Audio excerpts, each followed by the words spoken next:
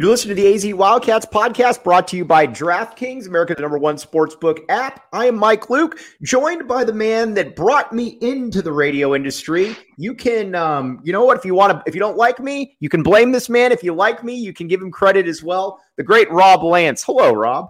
Mike, it's awesome to be able to join you on this. It's been a long time coming, hasn't it, buddy? It has, man. And like I said, you're welcome on anyone. Our good friend John Schuster, he's in Miami right now on the beach. So, having a good time right there. So, but let's get down to this game, though. Sorry, Shu doesn't seem like a Miami type of guy. He really doesn't. He doesn't seem like the kind of guy that would be chilling on the beach at all. No.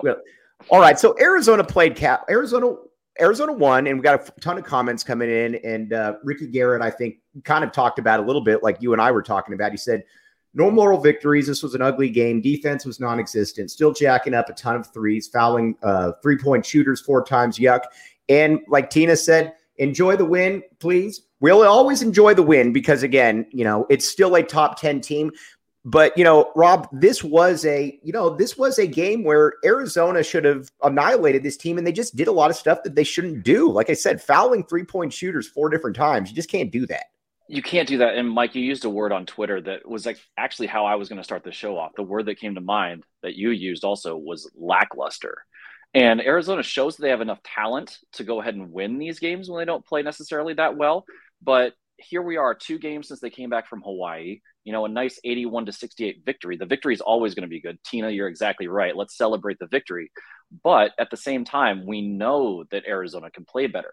The thing that's starting to concern me a little bit over these last 2 games, though, is we're starting to maybe see a little bit of a blueprint on how teams are going to attack or defend Arizona moving forward. And I'm sure that, Mike, that's something we can dive into. Mm-hmm. But, any win in conference play is good. But it seemed like if you're in Tucson, this sort of matchup, this sort of display kind of matches the weather that we've had the last 2 days. Kind of gloomy and down and dark and not great. What's funny, too? When you're Arizona, you have, and this kind of goes to everybody's point, when you're Arizona, you have higher expectations. Just, we're not ASU. It's one of those things, it's not, if you're ASU, you're cool winning any game. With Arizona, style points kind of matter to a certain degree. And, again, this was kind of an ugly game because Cal's record speaks for itself right here.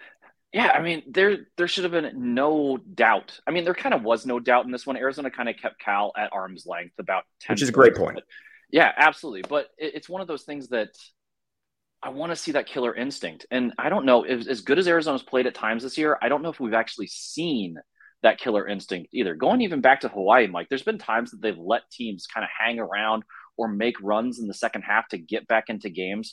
They haven't done a great job of just kind of putting their foot on the throat of some of these opponents and really kind of just choking them out, ending games when they have the chance. They had a couple chances to do that today and didn't, let it. Askew kept Cal in the game on a number of different occasions, 25 points for him.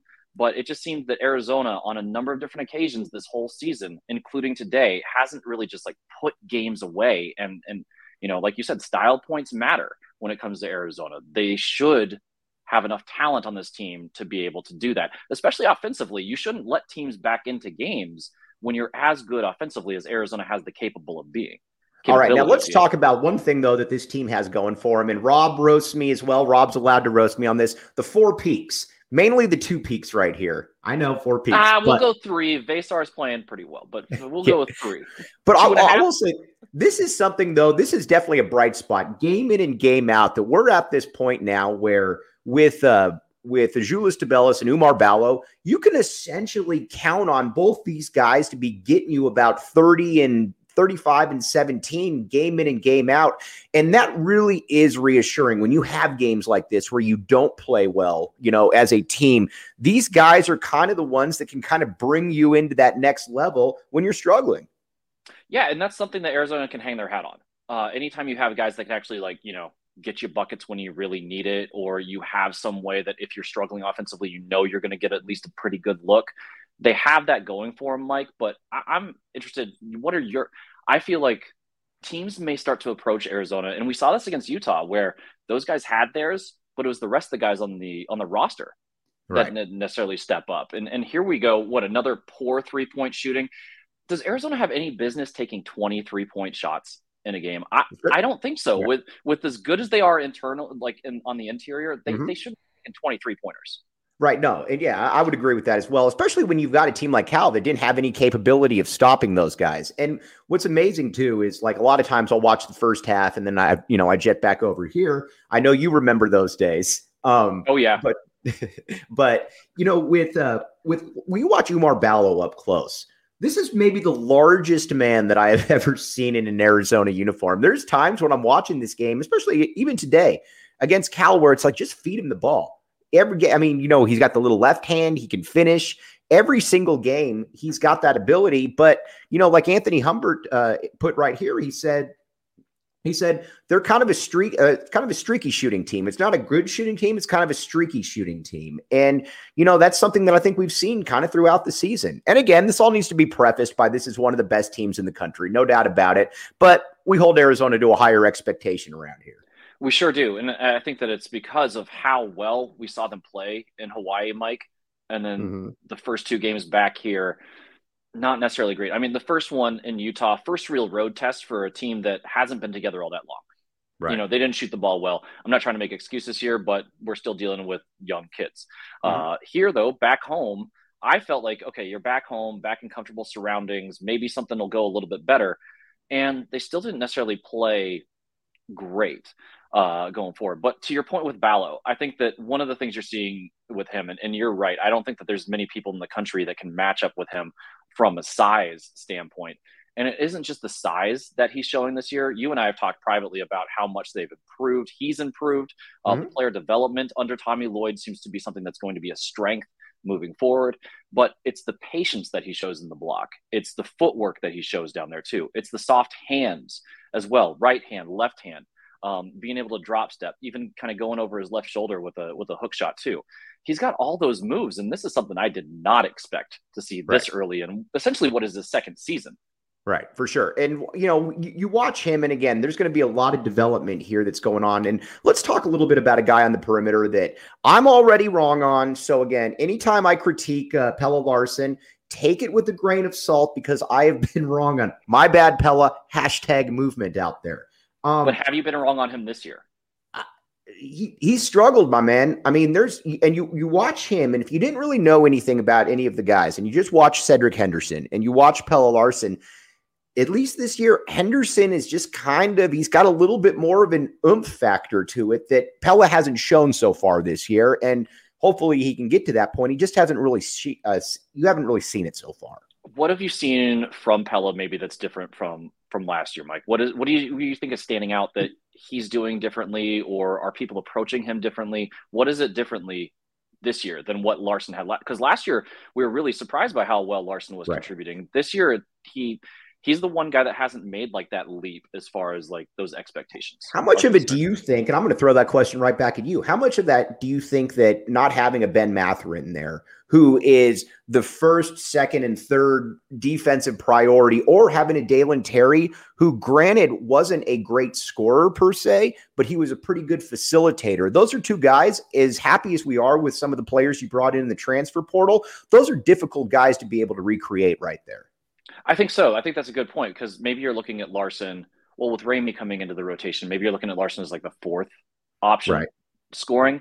Maybe those first couple games you're looking at him maybe as like a third option. But yeah, I think that some of the commenters are saying it's just a bigger role for him, which maybe is too much to ask right now. I don't know. I felt like he looked like he was a step slow at times early in the season. Not sure if he was fully healthy at all or not, but I don't see that we're seeing at least the shooter that we know he's capable of being as well going forward. I still think we see some pretty good effort on the defensive end. No doubt. I love that he got to the line 6 times tonight too, and was 6 for 6. So he's still doing some of those other small things, but he's not that spark offensively that I think that we're seeing. And I think it may be because it's a bigger role. Maybe he is higher up the scouting report here too, or it could be something as simple as he's just in a shooting slump. You know what's a little bit like? You and I used to always, when we worked together at the radio, we would talk about Alex Smith. We would call him Captain Checkdown. Alex Smith, big picture, was a good starting quarterback in the NFL. He won games. He wasn't great, but you could win games with Alex Smith. But if you needed him to be the guy that opened it up and got you needed you to throw the ball 40 times a game. That really wasn't his role. He needed to be more effective in kind of that spot role right there. And that's something that maybe Pella's that guy. I mean, he's a very useful player, but if you need him to be that 13, 14 point per game guy, he's probably not that. Probably not going to be that guy. So are we looking maybe at some sort of role change? Because tonight Henderson had 11 off the bench. I always like having a guy come off the bench that can give you a spark, give you energy on both sides of the floor, also offers you some flexibility with your roster too. So are we possibly here, Mike, looking at or talking about some sort of, bringing Larson back off the bench like he was last year? Maybe he's more comfortable in that role and getting Henderson into the starting lineup.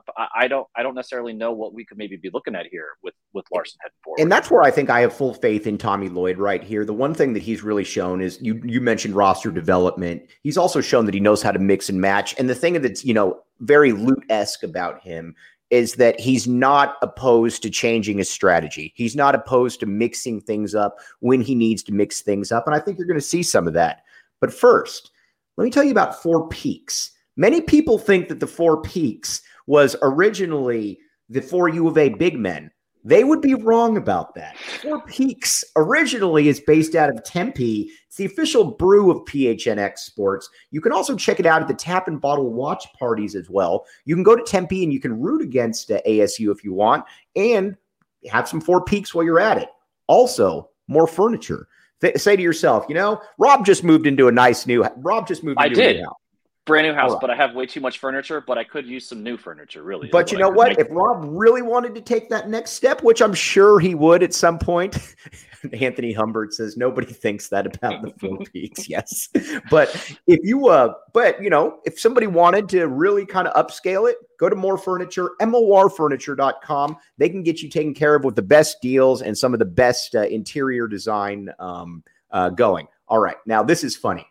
At least they're not peaking in December right now. All right. That's good. I see what you did there.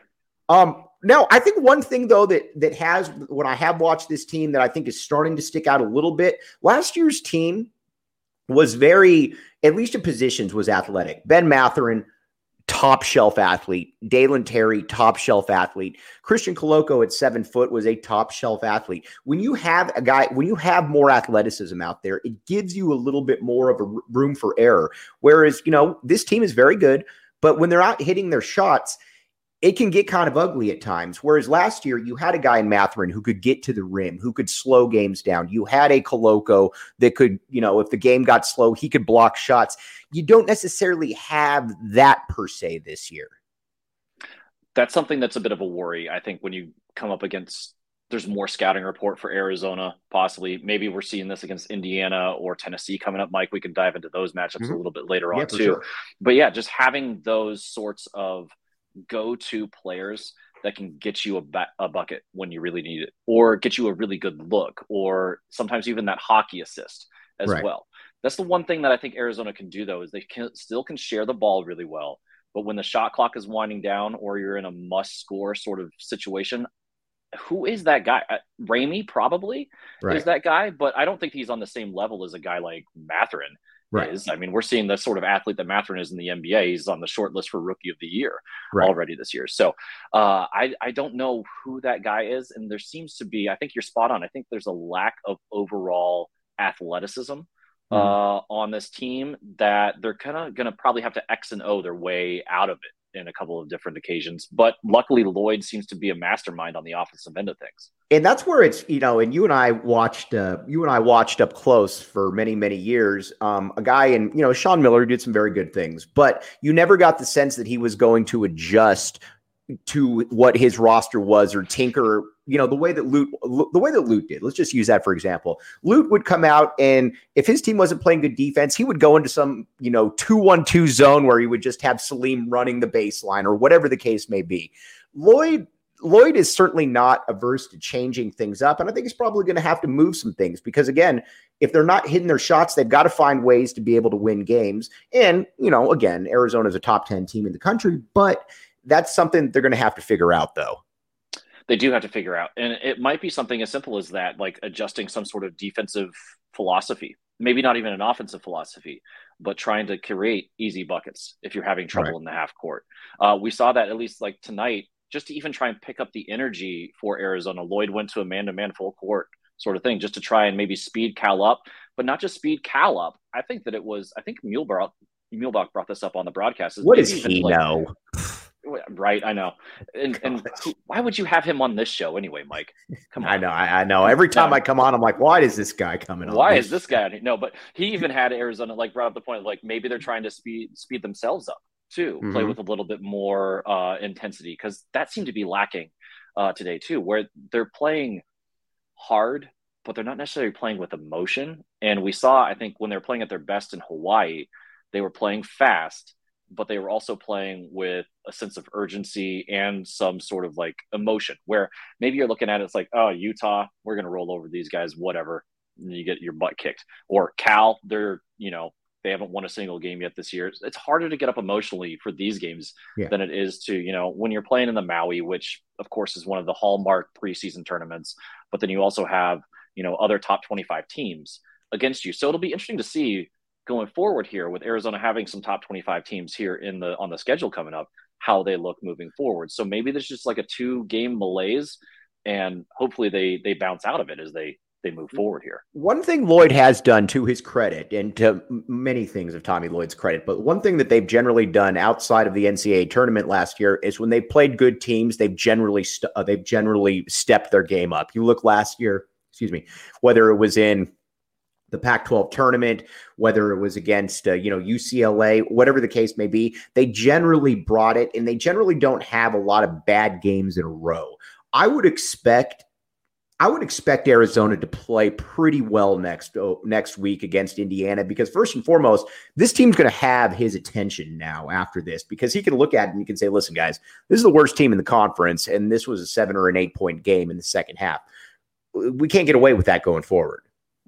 I think that's exactly right. It's always good when you can have those hard coaching moments after wins. A lot of times coaches say you learn more from losing. That might not necessarily always be true.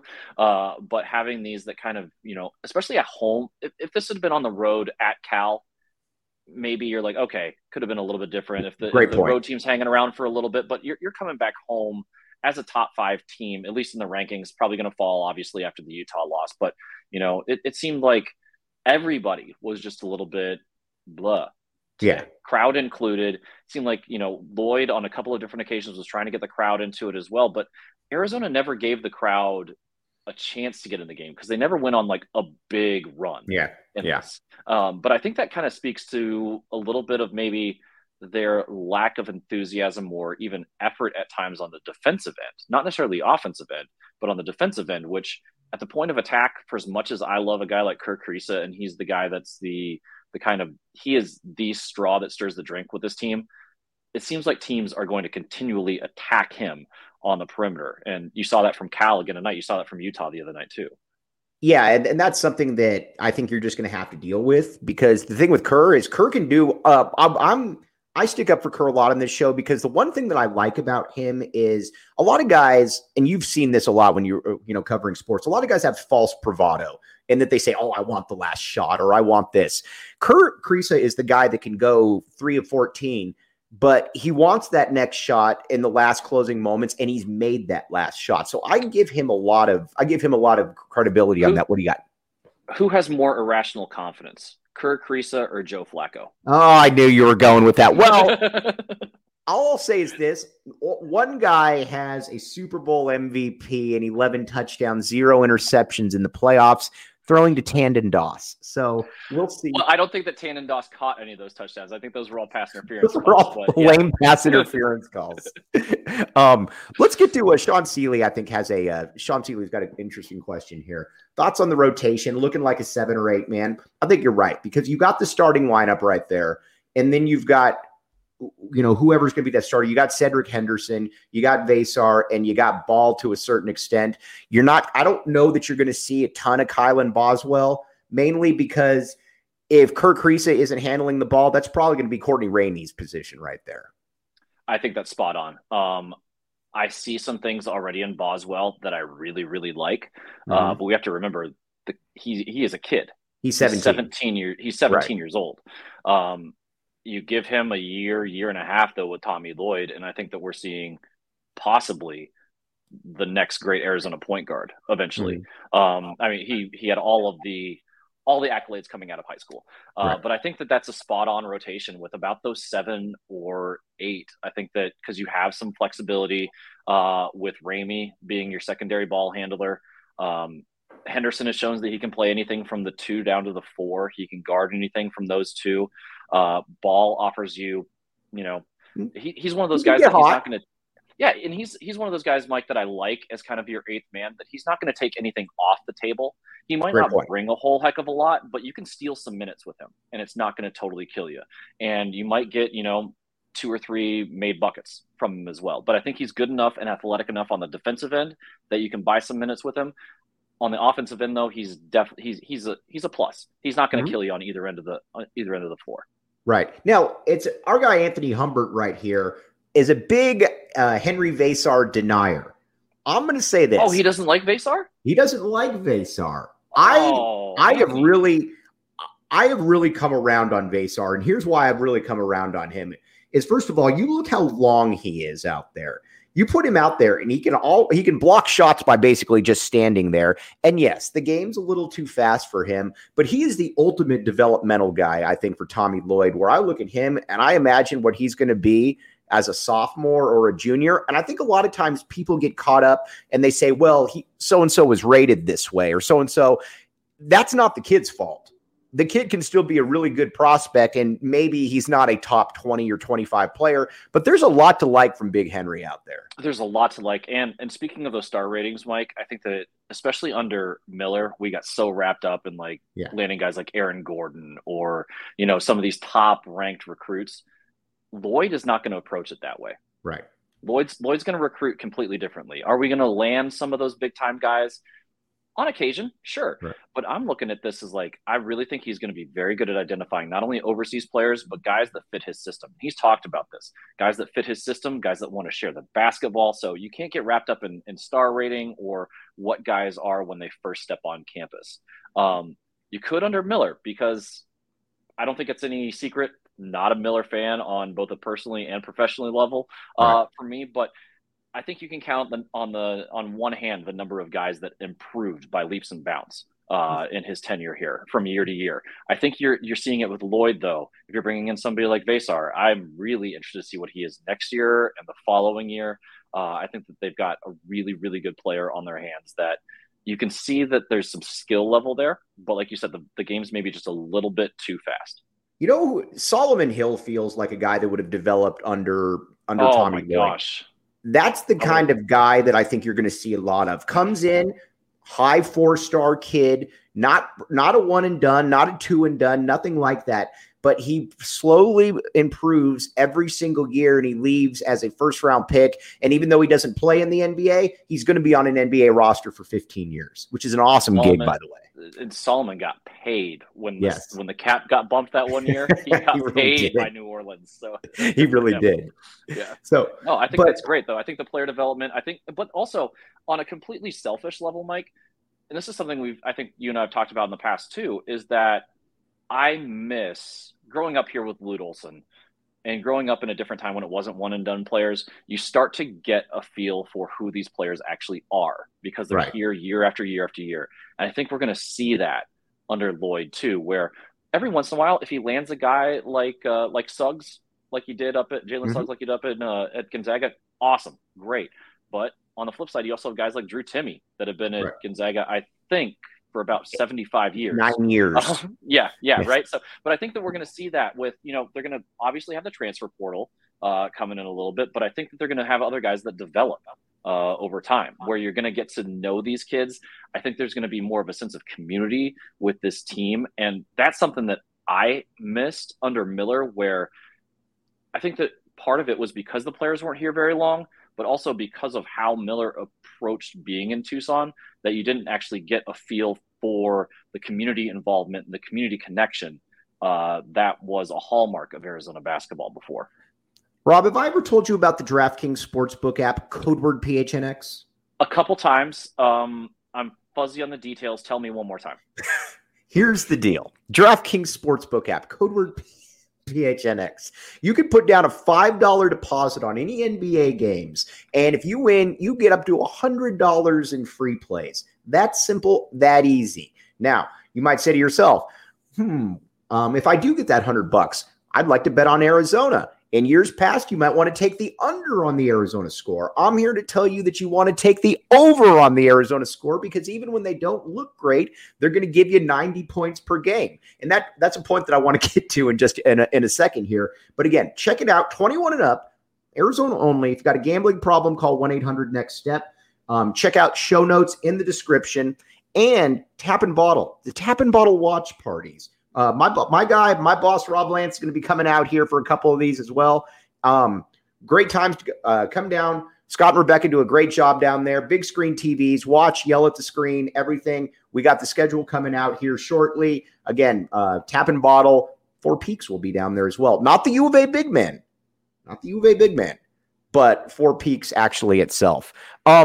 It's funny when I was reading that spot right there. It kind of dawned on me that, it also shows you how far this program's progressed, that we're talking about being disappointed, and it's like games in the high 80s, the low 90s. But that's also kind of just what Tommy Lloyd's going to do. So even though they don't necessarily look great, you're still looking up at the box score and you're like, man, they still dropped 85. They still dropped 87. They still dropped whatever they did, which is, what you're going to see under Tommy Lloyd. I think so. And I mean, we're disappointed with this 81-point effort tonight. Right. And they still shot. Think about that for a second. Yeah. Yeah. Right. Where, again, it's not pack the paint, terrible Bennett, Dick Bennett basketball that we're forced to watch anymore, which that was the first time that I was like, Miller, you look up to the Bennetts? Who looks up to the Bennetts when it comes to good basketball? Anyway, shooting 49% from the field tonight, pretty good. 73% from the line, which if you take Balo's numbers out of that, it's really good from the line. So, it's funny that we're starting to become a little bit spoiled on the offensive end, and I'm totally for that. But you get a great effort from Tabellis. Mike, I know that you and Shu have talked about this, but he had one play in the first half where he sprinted down the floor. He gets to the block. The angles that he plays with, the way that he uses his body to seal off, this is stuff you don't like. It takes years to learn. Next level. Normal. It is so next level. It's like, I mean, it's not Kevin McHale type low block stuff. I thought you almost said Kevin O'Neal. I'm like, no. Oh, well, if you want to talk offense, we could talk just running in circles all over the place with Kevin O'Neal. But yeah, Tabellis is just, he even when oh my gosh, he's just so good on that low block using both hands as well. It's and he shields, and he's able to hit the ball even when he's going against more athletic guys. He's able to use the rim as a protector. He's able to shield the ball in a way that a lot of times you generally don't see. I mean, he really is. And Shu, to his credit, has long been an admirer of Gonzaga basketball. And I've come around. I didn't used to like Gonzaga because I always thought, well, yes, you're number one seed and you lose in the Sweet 16 every year. They've obviously broken through that. Two appearances in the finals in the last 6 years. But you watch them, though, and there is such an influence, though, with Gonzaga. And like Joshua Monfort says, he said he could drive from the high post, too. He's shown it. And I think that goes to your point, too, Rob, about how he's able to maneuver those angles. He is. And he shows, gets the ball in the elbow, maybe a little jab step, a little pump fake of some sort. And, guys are – Arizona, if they could – this is the key to this, though. He's able to make these drives if Arizona can consistently make outside shots. Right. I think that because teams might start to pack the paint against them if Arizona shows that they can't shoot as well. So, but you're still getting 25 and 17 from Tabellis and Balo tonight. And there's not a lot of teams in the country that can match up with that at all. Is this – and Schuster and I were talking about this. I'm curious to your take. When I think the best big men duos in school history, the one that I always think of first is Michael Wright and Lauren Woods. Absolutely. I'm not going to say they're these guys because those guys were just, and that whole team was just crazy. But this is about, if they're not that good, this is about as good as it comes when you're talking about a power forward and a center that play off of each other in the way in which they do. I think you're right on the offensive end. Yeah. I might want a little bit more from Zoo on the defensive end. And Ballo showed tonight that he, blocking a couple of shots and stuff. Now, he's not the shot blocker that Koloko was last year, but they can play off of each other really well. We've seen some really good interior passing from them too. And that's a hallmark, again, of these Lloyd teams is they love to share the ball. And if you have big men that like to pass too, that's just going to make it that much easier. I'm trying to think of other big man combinations that would come to mind. I would say, oh, man, whoever's matched up with Brian Williams. I mean, you could look Tom Tolbert, Anthony Cook. I mean, you have to go back a ways. Yeah. I think Brian Williams / Bison Dele, he's always an underrated guy. No doubt. And all of this stuff too. Want to talk about a freak athlete. Right. But we haven't had that recently. And it's just they complement each other pretty well because Tabellas can step out and make a jump shot. And we already talked about how well he used the angles on the low block. And we talked about the footwork that Ballo's already developed too. There's not a lot of guys that can match that. Of course, like you said, 2001, that's essentially a perfectly crafted starting five. It's the best team in school history. You can't have a better crafted starting five. If you're going to cherry pick, skill sets for each individual player, you're going to end up coming with those exact guys from 2001. No doubt. Now, let's look ahead a little bit here. Tucson Skyline, Anthony Humbert. There you go, my guy. Tucson Skyline 2.0. 2.0, I like it. Yeah. Okay, let's talk about now going in. You got Indiana coming up here, which is obviously going to be a massive game because Indiana is a really, really good basketball team. They're a top 10 team in the country for a reason. Mike Woodson has done a fantastic job there. And I thought, listen, generally when you get the older NBA guy that comes in, it generally doesn't work, but he's pressed all the right buttons. And like, Trace Jackson, one of the best bigs in the country going against Zoo, that's really going to be an interesting test for Zoo right there, because keep in mind, he's been fantastic all year, but you still got a few of the memories of last year's NCAA tournament. I think he can really exercise some demons this coming Saturday. Yeah. And I know a lot of the criticism against Tabellas last year, a lot of it was right. A lot of it, he didn't really show a lot, but also I don't know if he ever really fully recovered from that high ankle sprain that he had too. So I would love to see Tabellas really be able to take it to Jackson here. But again, we're looking at it where Indiana has one really solid big man. Right. They don't have two. Right. They don't have two. Right. I mean, Arizona is going to be able to run two guys out there all the time. What's really going to be interesting though is if Arizona, with these two big men and their lack of depth, I think on the interior, hopefully somebody like Tabellas or Ballo does not get into major foul trouble, because this is a matchup that I think with Vesar is just going to be too much too soon for him. So maybe you see a little bit more of Henderson playing the four with that roster flexibility. So that'll be a great matchup. I'm looking forward to it. And that's why you come to Arizona. You come to Arizona to play in games like this. And I'm really happy that Lloyd is starting to schedule a lot more of these games too. He's kind of using that Gonzaga scheduling, even though he's at a high major now. For sure. 100%. All right. We're going to get to buy the numbers here in just a second, but Game Time, the official, the best place to get last second tickets. Let's say that Rob and his beautiful wife, they're saying, you know what? I'd like to go watch I want to go watch a soccer game in Phoenix. That would be something that Rob would do. But don't know where to find tickets, or you know what? Want to be able to find them cheaper. That's where Game Time comes in. They can help Rob out and get those at 60% less. Many times we've had guys on the post-game show talk about this.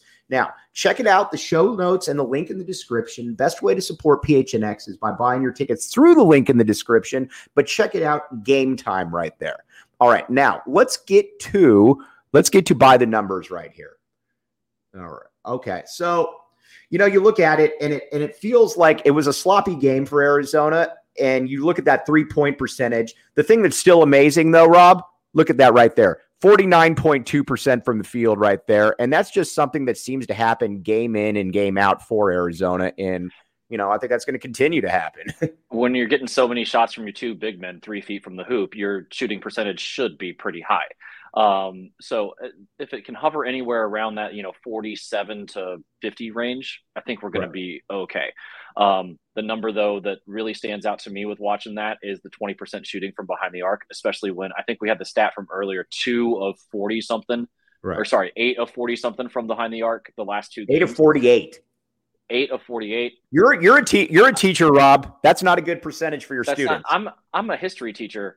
If I had somebody do that on a test, we would be doing retakes. They would be doing that over again. But the thing also that I look at is defensively for Arizona, 44% for Cal. That's creeping up a little bit higher than I want it to be, especially against a team that was over coming into this game. You kind of want something a little bit closer to that 40% or below. That's always the number that Olsen looked at when he was going through the box score. Like, okay, what's the defense? How did my defense play? If it's like 41, 42%, I'd really like that to be a little bit lower around, the high 30s. Luckily, Arizona could get away with that tonight against a team that really was overmatched. For sure, 100%. All right, Rob, let's get our, kind of our final thoughts here before you sign off. And by the way, Rob Lance has an open invitation for every post-game show whenever he can make it. Now, Rob is a busy man, but whenever you can make it, boss, you're on here. But I love it. If the people will have me back, I will be here. Oh, they will have it. L Boom speaks for everybody. This is because of you there, Rob. Appreciate you, my guy. Now, let's talk. What are your final thoughts just on this team on this season right here? I think that we're dealing with a team that's still a little bit in transition, still trying to figure out exactly who they are. And we saw really good efforts in Hawaii. And we saw a guy like Courtney Ramey come in with just, a flurry of points right away. And this is something that Shu talked about, I think, last year. I'm really interested to see how this team builds going forward because their style of play is so hard to prepare for, especially early on in the year. Right. I'm wondering if they just start out like at this higher level than everybody else, and then slowly but surely everybody else kind of starts to catch up to them a little bit, or more scouting gets out on them. I want to see how this team builds through the season. I want to see how Lloyd adjusts through the season. I want to see if we are dealing with just this 8-man rotation too, and just the growth of the guys. But the one thing I can say is this team is incredibly enjoyable to watch. It's a great program under Lloyd. It's so entertaining. It's not something that I dread watching anymore, where it's like, oh, I have to sit through a 49-47 game sort of thing, where it's just enjoyable. It's fun. It seems like the atmosphere around the program is back to a really solid place. And I mean, I was out for a couple of years. I'm back in. I'm back in the A. You're back in the A. I am. He's back in the A. All right, Rob. Everybody out there, really appreciate. I'll be back with you tomorrow, and love to be able to get Rob on next week for Indiana. Big game coming up right there. Let's see what the schedule looks like, and I'll see. We're heading into finals week with my kids, so I was going to say I totally understand on that one, but I appreciate all the comments. Rob, you're the man. I'll talk to you soon. And for Rob Lance, I'm Mike Luke. You have been listening to the AZ Wildcats postgame show.